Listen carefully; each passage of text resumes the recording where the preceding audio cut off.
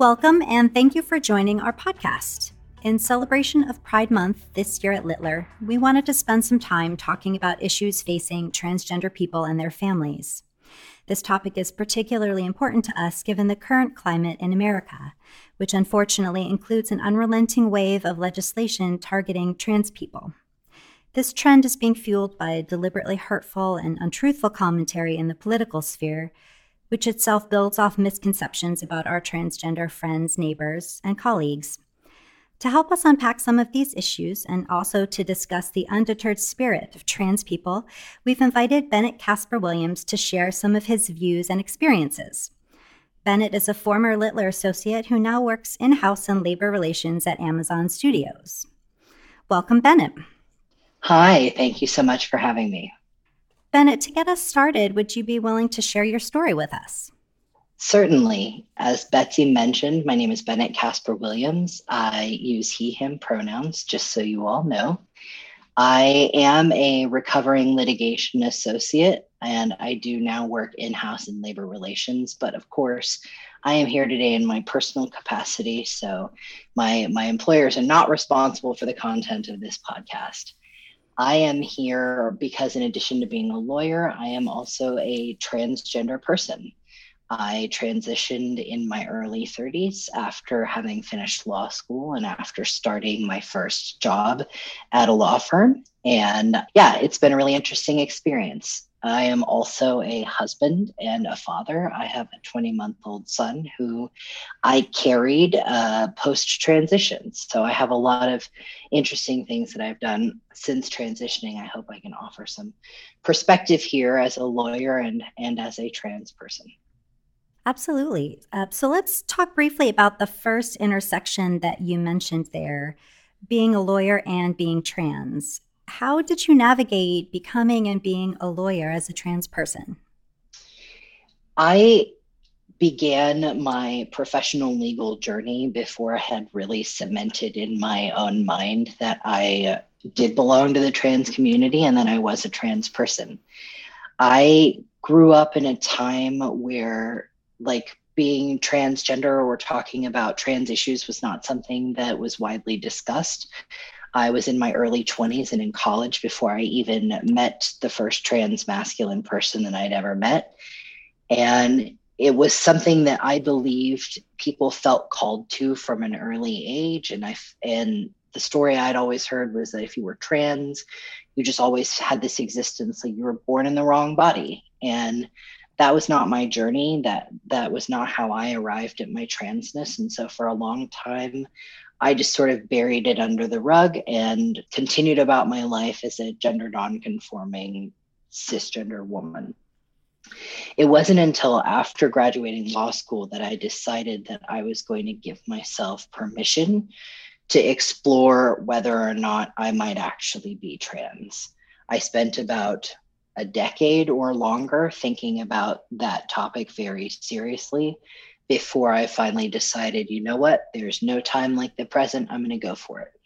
I deliberately waited until after I had graduated and taken the bar exam to start a medical transition because I thought, the bar exam is hard enough. I do not need to also be dealing with hormones and, all of that stuff while studying. So I waited until that was all done.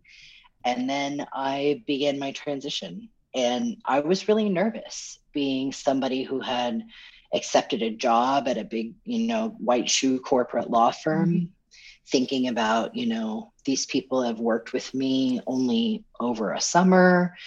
They are not that invested in me yet as a person. And yet here I am starting this job, knowing full well that I'm about to, make some major changes in my life.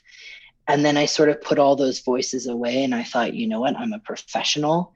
Being trans changes nothing about who I am as a person or what I'm capable of, and I'm just going to act like it. So I put my big kid boots on and sat down with the managing partner of my firm. And I said, this is what's going on. I'm going to transition.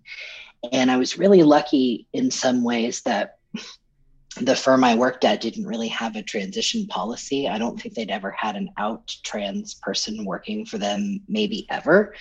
And so they really let me write my own playbook in terms of what I wanted to do and how I wanted to proceed. But I had nothing but support. And it turned out to be very much a non-issue. And I recognize I'm incredibly privileged to, work in a profession and as an employment lawyer. I'm like, really, nobody's gonna really mess with you when you're an employment lawyer. So I figured I was in the best position, I could have been to try to make that transition professionally. And it really did fortunately work out in my favor. I always am reminded of the fact that I'm incredibly privileged in that respect, because certainly that is not the experience of most trans Americans. Statistically speaking, trans folks are more likely to be unemployed or underemployed. Trans folks often have chronic employment issues, often related to government documents, gender identity not matching, what folks are able to do in terms of changing their legal name, their legal gender. All of those things very much come into play. And so, of course, I have to verbalize my own privilege in being able to navigate those barriers myself. Mm-hmm. You've worked at several big law firms over the years, and you've been in-house at 2 large entertainment companies. Based on your personal and work experiences, have you seen any inclusion, equity, and diversity initiatives that were really beneficial for trans workers or workers with trans people in their families? Yes, I've seen, working in corporate legal practice and also in-house, I've been exposed to a lot of different sort of D&I approaches. And I will say one thing that has been successful in common in all of those scenarios is when employers empower their employees to form affinity groups, or employee resource groups, as they're sometimes known. Affinity groups really give employees the opportunity to make connections to the parts of the business that directly interface with their lives as employees. So, for example, if you have, even just a few trans employees, let alone enough to make a whole group, allowing them to come together to meet with HR or meet with benefits to talk about, these are the real pain points in our experience as employees. You empower them to really become finders of their own solutions in ways that I think, having entrepreneurial employees is always a good thing, but you can also, utilize them to help improve areas of your business that you may have a blind spot to if you're not a part of the community. You raised also an important constituency, which is employees who may not be trans themselves, but who have transgender partners or spouses or children, people whose benefits may be impacted, not directly them personally, but whose family members might be impacted by your policies. They're important to include in those efforts as well, because they are your employees, and employee attrition amongst trans or people with trans family members is incredibly high when you don't get things like benefits right. And it can be, empowering employees to stand together in common interest to talk to the business about those things is such an easy solution. It's really been incredibly effective, and employers would do well to support not just trans employees, employees of all kinds of minority intersections to form those kinds of groups. Yeah, and just to echo that, I'm the parent of a transgender child, and the point you raise about benefits is so important. That will always be a question for me at any job I might ever consider. This is very essential and basic for my family, and anywhere I want to be is going to have to be supportive of that. Yep, and I think it's as especially in younger generations, as younger generations are increasingly identifying as something other than cisgender, whether it's non-binary or whether it's trans, there will be more and more people who come to work for you who have trans people in their immediate families, in their close lives. And so even if it doesn't impact your employee body as much directly, it does to a second degree for sure. And that will increasingly be the case. So now that you've talked about some things that work well from that perspective, from employers' perspective, on the flip side, have you seen any IE&D efforts that backfired or fell short somehow? And if so, what can employers take away from those misses? I think nearly all I&D efforts are positive. So I won't say negative or backfired, but one thing that I think can be a drawback about D&I initiatives is when employers stop at the 101 level of diversity and inclusion sort of education or conversations. So it's 2022. If you are an employer who only offers sort of gender diversity 101 or trans employees and how to interact with them 101, and you never get to the point where you're having conversations about intersectionality, how somebody being trans and a person of color might affect how they come to work every day. Or you talk about disabilities and transness, right? If you never get past that very basic understanding, not only are you going to bore people, but it's going to come across very clearly that you're not equipped to have those higher level conversations. And I think those higher level conversations are what really give texture to understanding what it's like to be a trans person or a gender nonconforming person, because we all walk around at an intersection of so many different other identities that make such a big impact. And that's true. Nearly everything I say with respect to, trans and non-binary employees and engaging them better and more effectively could be applied to other minority identities as well. So this is broadly applicable. If you're never moving past those 101 level conversations, you just shortchange yourself. Mm-hmm. I think also, where you're working to empower employees through affinity groups or employee resource groups to connect on the basis of minority identities, by giving them budgets to put on things like educational program, you really start to see those more intersectional, those more nuanced conversations. And that's where the real gold is. Yeah, and I think if you don't, as you say, sort of push for deeper conversations, it almost makes it worse, because it looks like it's sort of performative. You've thrown some nice language in a 101 type of program, but then not backed it up with anything meatier.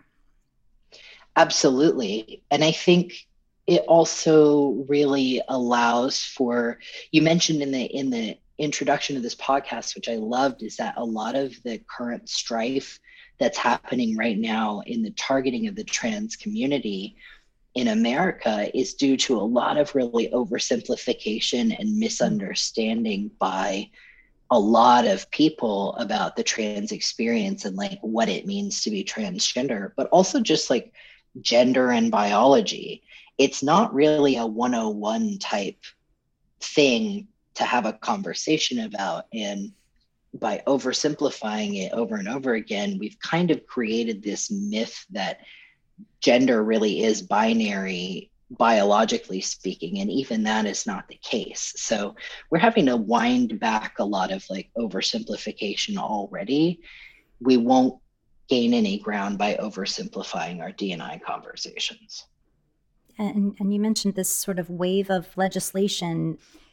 There have been over 300 bills proposed this year that target LGBTQ people in general, but more than half of those have been targeting trans people.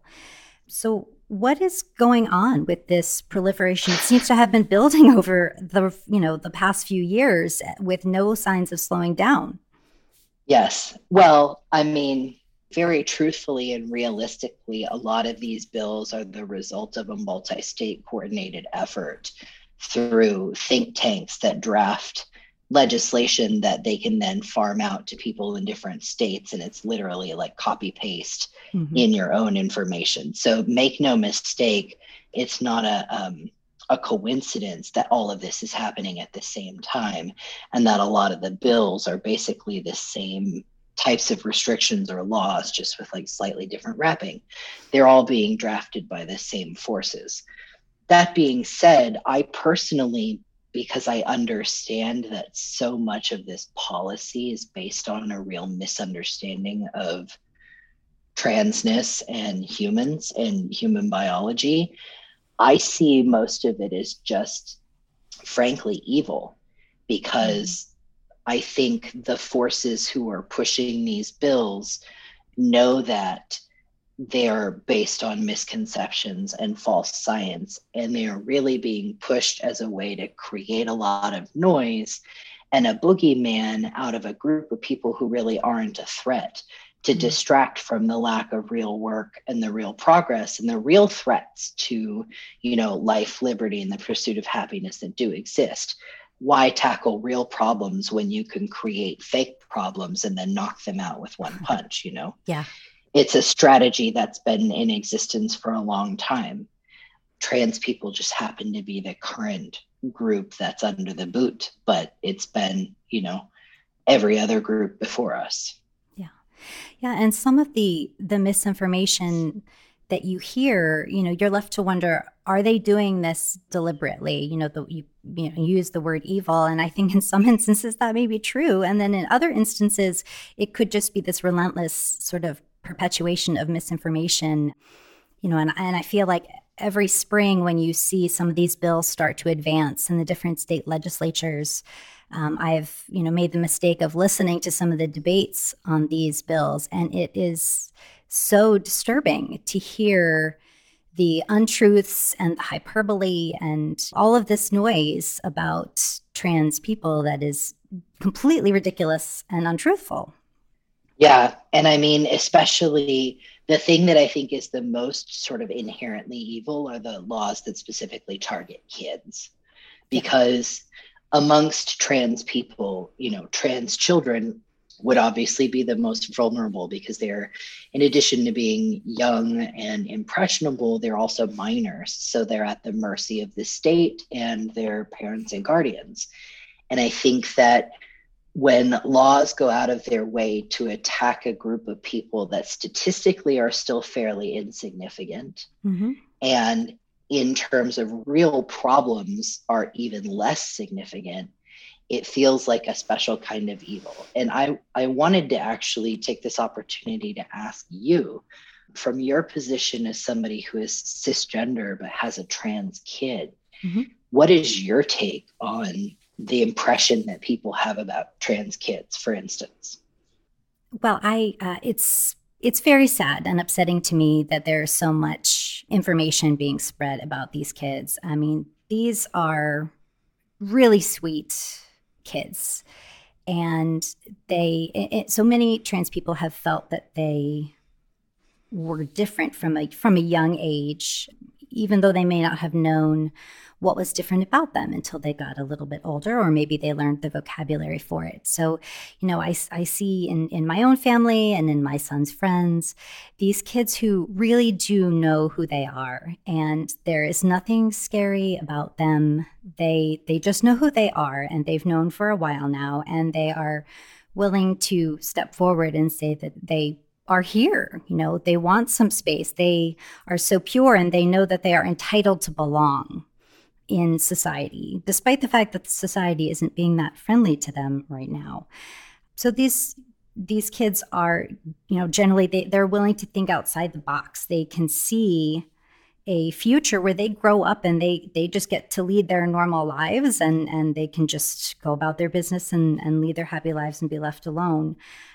But they're not willing to pretend that there's something that they're not. Yeah, that's well said. Can you talk about, so like, one thing that really frustrates me about a lot of these laws is it seems to be that people think that someone just snaps their fingers and says, I'm a kid and I'm trans, and now my entire life is going to be changed irrevocably. Can you talk to us a little bit, like, realistically, what's it like? Sure.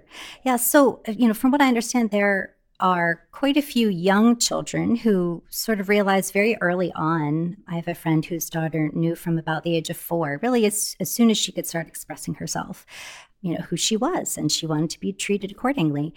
And then for Other kids, they may not realize until they get to about the age of puberty, and maybe they realize they were different before, and now this is really bringing it into very sharp focus very quickly. What they are feeling, what they've been feeling for a while. But this whole process is really it's very slow for them, and it requires so much deep introspection. They spend a lot of time thinking about this. Kids do not just wake up one morning and suddenly a light bulb goes off or something like that. That's just not how it happens. They put a lot of deep thought into trying to figure out who they are, like a lot of teenagers, but with this sort of, added element. So it's really not a phase. A lot of people want to say, well, what if it's just a phase? And first of all, statistically, that's not true. There was a study released just last month and published in the journal Pediatrics. And I love this study because it followed 300 kids who were already articulating that they were transgender. So they're between the ages of 3 and 12 with an average age of about 8. And at the beginning of the study, they had already socially transitioned a little bit. So they were using nicknames and had adjusted their hair and their clothes, things like that. And then 5 years later, when the researchers asked them again about their identity, they maintained that same identity that they had reported 5 years earlier, and 94% of them maintained their same identity. And what I think is so interesting about that study, too, is that about half of the kids who did move away from what they had reported 5 years earlier, they were now living as non-binary children. So they didn't sort of revert back to the sex that they had been assigned at birth, but they were now, fully realizing that they were non-binary. So statistically, it's not true that it's a phase, and also it's just very deliberate. It's really kind of inspiring because as a straight cisgender woman, I just never had to think about these things. It just kind of floated along and everything came to me pretty naturally. But it makes you think, well, maybe I should have put more thought into who it means to be me at my core. These kids have done so much work up front to get to that point that it's really important to respect them. When they tell you something so important about themselves, it's really important to listen and not be dismissive of what they're telling you. Yeah, I mean, all of us were at one point children, right? So any of us can remember back to those, especially preteen years when most of us would have rather, frankly died than to have a conversation with our parents about any number of like serious or important things at that time. Yeah, it's not something that kids take lightly.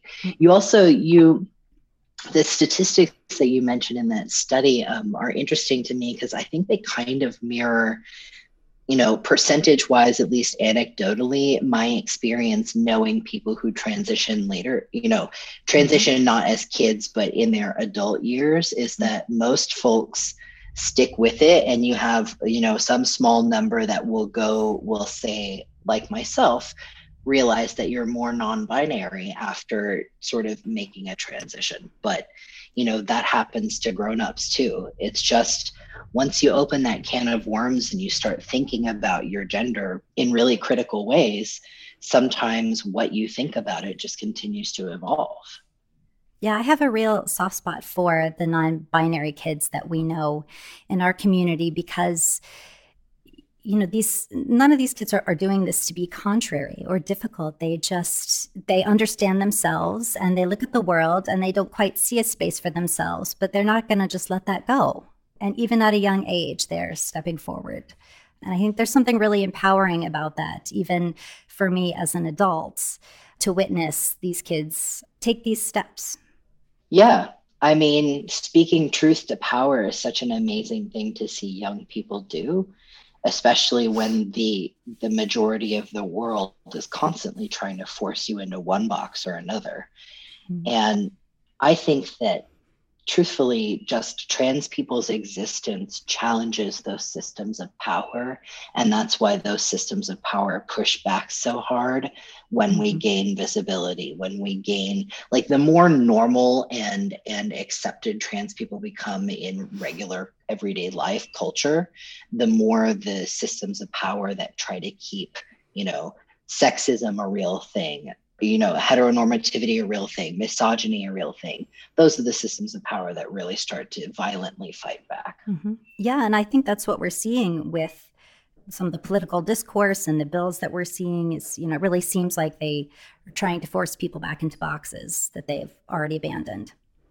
Yes. And, luckily, I think that's harder to put back. Once we've broken a lot of those barriers, I think it's impossible to ever go back. But it doesn't mean that people aren't going to try to force it. Yeah. And so some of these bills have targeted sort of the access to healthcare, affirming healthcare for trans children. And other bills have targeted transgender youth in sports. So what is going on here, and what do you see as some of the impacts on families? Goodness. Well, where to start? Yeah, where to start? I'll take the sports question first, because I think actually the access to medication and the family impact is definitely more your alley, given that you're the parent of a trans kid. So I'll go with the sports one. I think, unfortunately, the attacking trans kids, specifically trans girls, note that these laws never mention or target trans boys, and put a pin in why you think that might be, because we're going to come back to it. These laws that are specifically attacking trans girls in sports are the biggest, most evil boogeyman of them all, because you are really talking about a population of people that hardly exists. And by hardly exists, I mean most trans girls are not going to be putting themselves out in a position to challenge systems of authority in the sports world in the way the dominoes are stacked against them right now. This is not something that people who are not truly trans are not going through in order to compete and win. Mm-hmm. The idea that trans girls are a threat to cisgender girls is wild, and it's unsupported. It's completely unsupported by any factual data. And more than that, it's underpinned by the misogynistic view that people who are assigned male at birth are always genetically superior to people who are assigned female at birth, and that inherent superiority stays with those people regardless of whether or not they are trans, regardless of what hormone therapy they might undertake, etc. Mm-hmm. It's false. It's a false understanding of human biology and a binary that doesn't really exist. It attacks a problem that doesn't exist. Mm-hmm. It puts a super vulnerable, very small minority of trans girls who fit that bill at huge risk. And honestly, if we just invested more money in sports and equity for women, regardless whether they're cis or trans, we wouldn't even be having these conversations. Mm-hmm. Like, there's so many levels of non-problem and inaction that combined that it's like, it's hard for me not to see these pushes and kind of laugh because of how transparent this boogeyman really is. Yeah. I just beg that anybody who thinks that this is a real problem to please do some earnest internet searching, and you will find that there's no statistical evidence to back up these fears. They are based in a sort of false binary that I just really we all know in our heart of hearts that it's not true. Mm-hmm. If you really think about it. And I also would be remiss if I didn't bring up the fact that, back to the lack of men in this conversation, is that the only time we are concerned about people having an unfair advantage in sports is when we're talking about women. In men's sports, we celebrate unfair advantage. We pump up and idolize athletes who have genetic unfair advantages over competition in sport, and that's perfectly fine. And it's because of the misogynistic view that unless competition is somehow regulated, women can't be competitive and compete for themselves. Mm-hmm. It's wild. We don't regulate competition in any other format. And I think it's really insulting. And women, trans women and cis women, should frankly be insulted that people are having this conversation on their behalf, because it's based on a notion that's frankly not true. Yeah. Well, and some of the ramifications of some of these bills would affect cisgender women and girls as well. I mean, there's a bill pending in Ohio, for example, that would prevent transgender girls and women from playing high school and college sports. But that bill also includes a verification process that involves a physical examination as well as genetic testing type steps for anyone who, is sort of identified as maybe being transgender. So that could be anyone. Yeah. And when you want to talk about which groups of people are going to be the folks who are targeted because they're bigger, faster, stronger, more capable, like it's going to be Black and brown women. It's going to be non-white cis women who are probably more statistically targeted for being examined and being proven, who are going to have to prove their gender because of the way that these laws are written. It's absolutely, it's grotesque. Nutty to think about. Yes. Yeah. And, if there's anything that the USA Gymnastics and Ohio Wrestling, like we have many examples of really inappropriate scenarios happening when athletic individuals and doctors are not supposed to be checking genitals. I can only imagine. Right. No, this is all going somewhere no good. And it's going to be mostly cis women and girls who pay the price for it. Yeah, and to put a little bit of context in it for people who may not realize, only about 1.4% of youth ages 13 to 17 are transgender. And of course, not all of them are going to play sports. And even among those who do play sports, they would not all be girls. So we're talking, easily less than 1% of high school athletes, for example, is what we're supposed to be talking about. Yeah, it's like, why don't we talk about things that actually impact 99% of female athletes in high school and college, which is lack of opportunity. Yeah. That's got nothing to do with trans girls. Yeah. Agreed.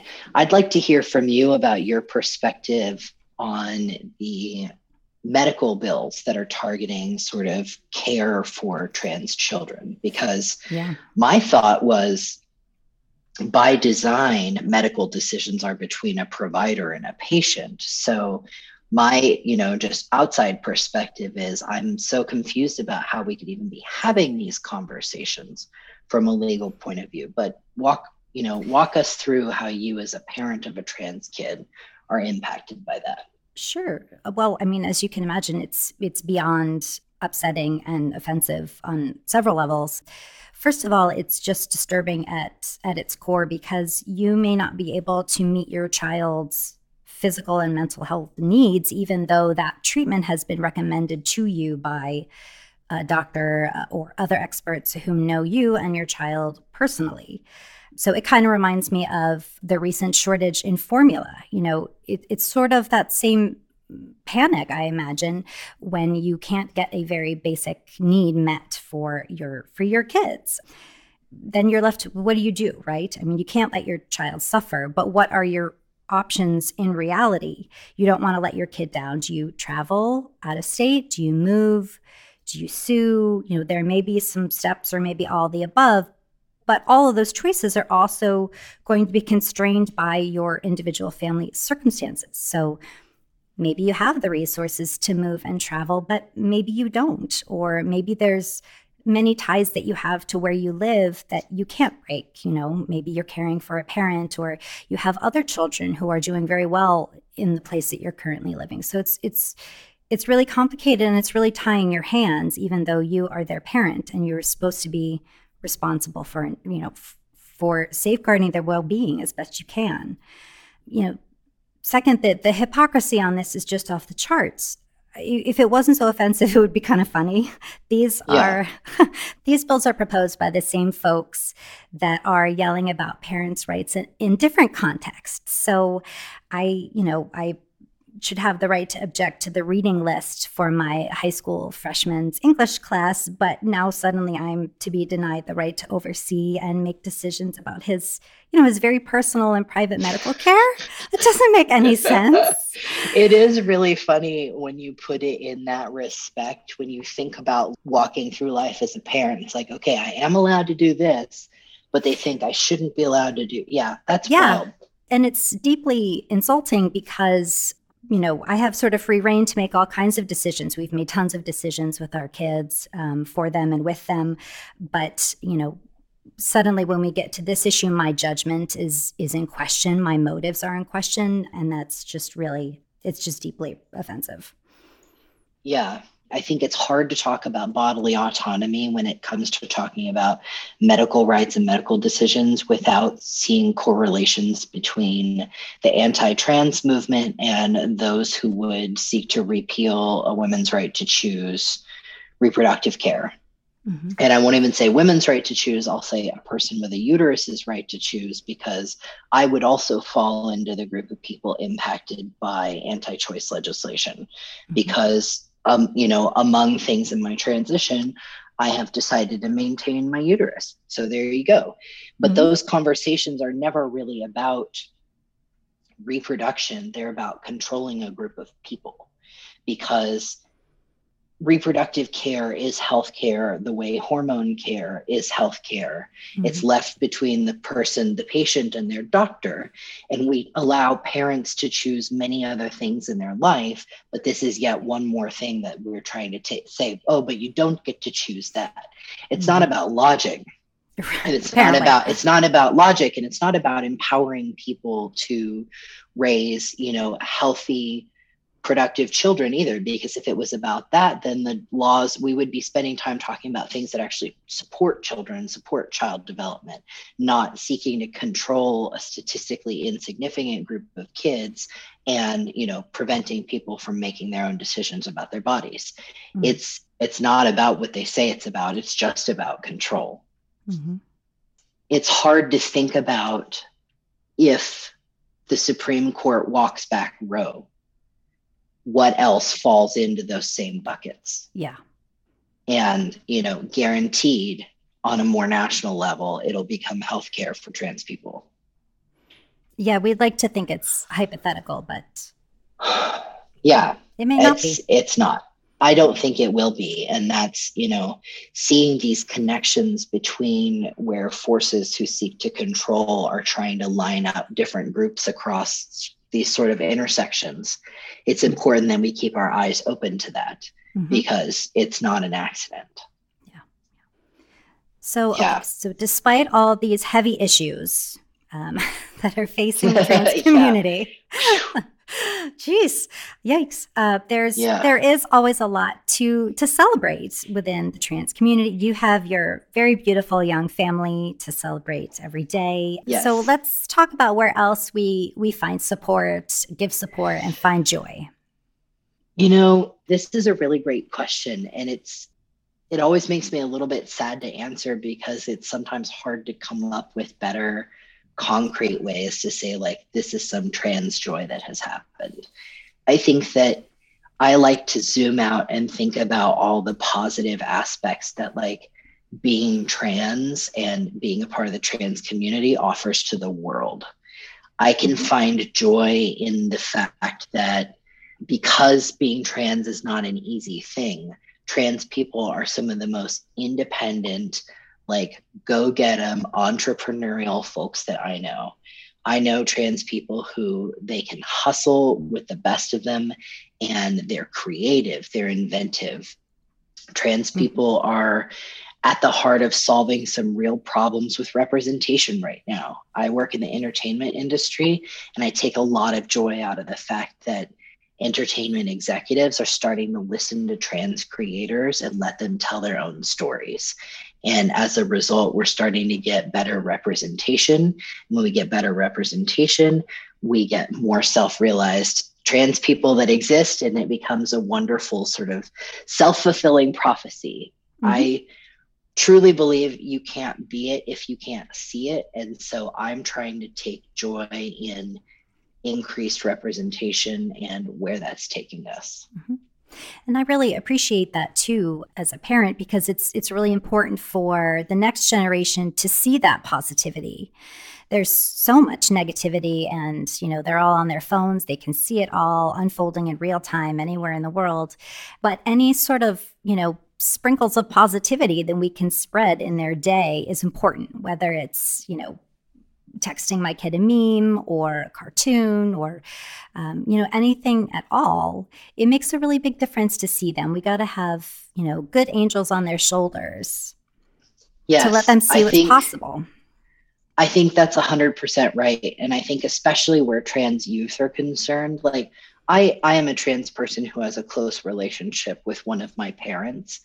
I would be thrilled if I randomly got a trans affirming message or meme or cartoon from from my parent figures, even though I'm a fully grown adult.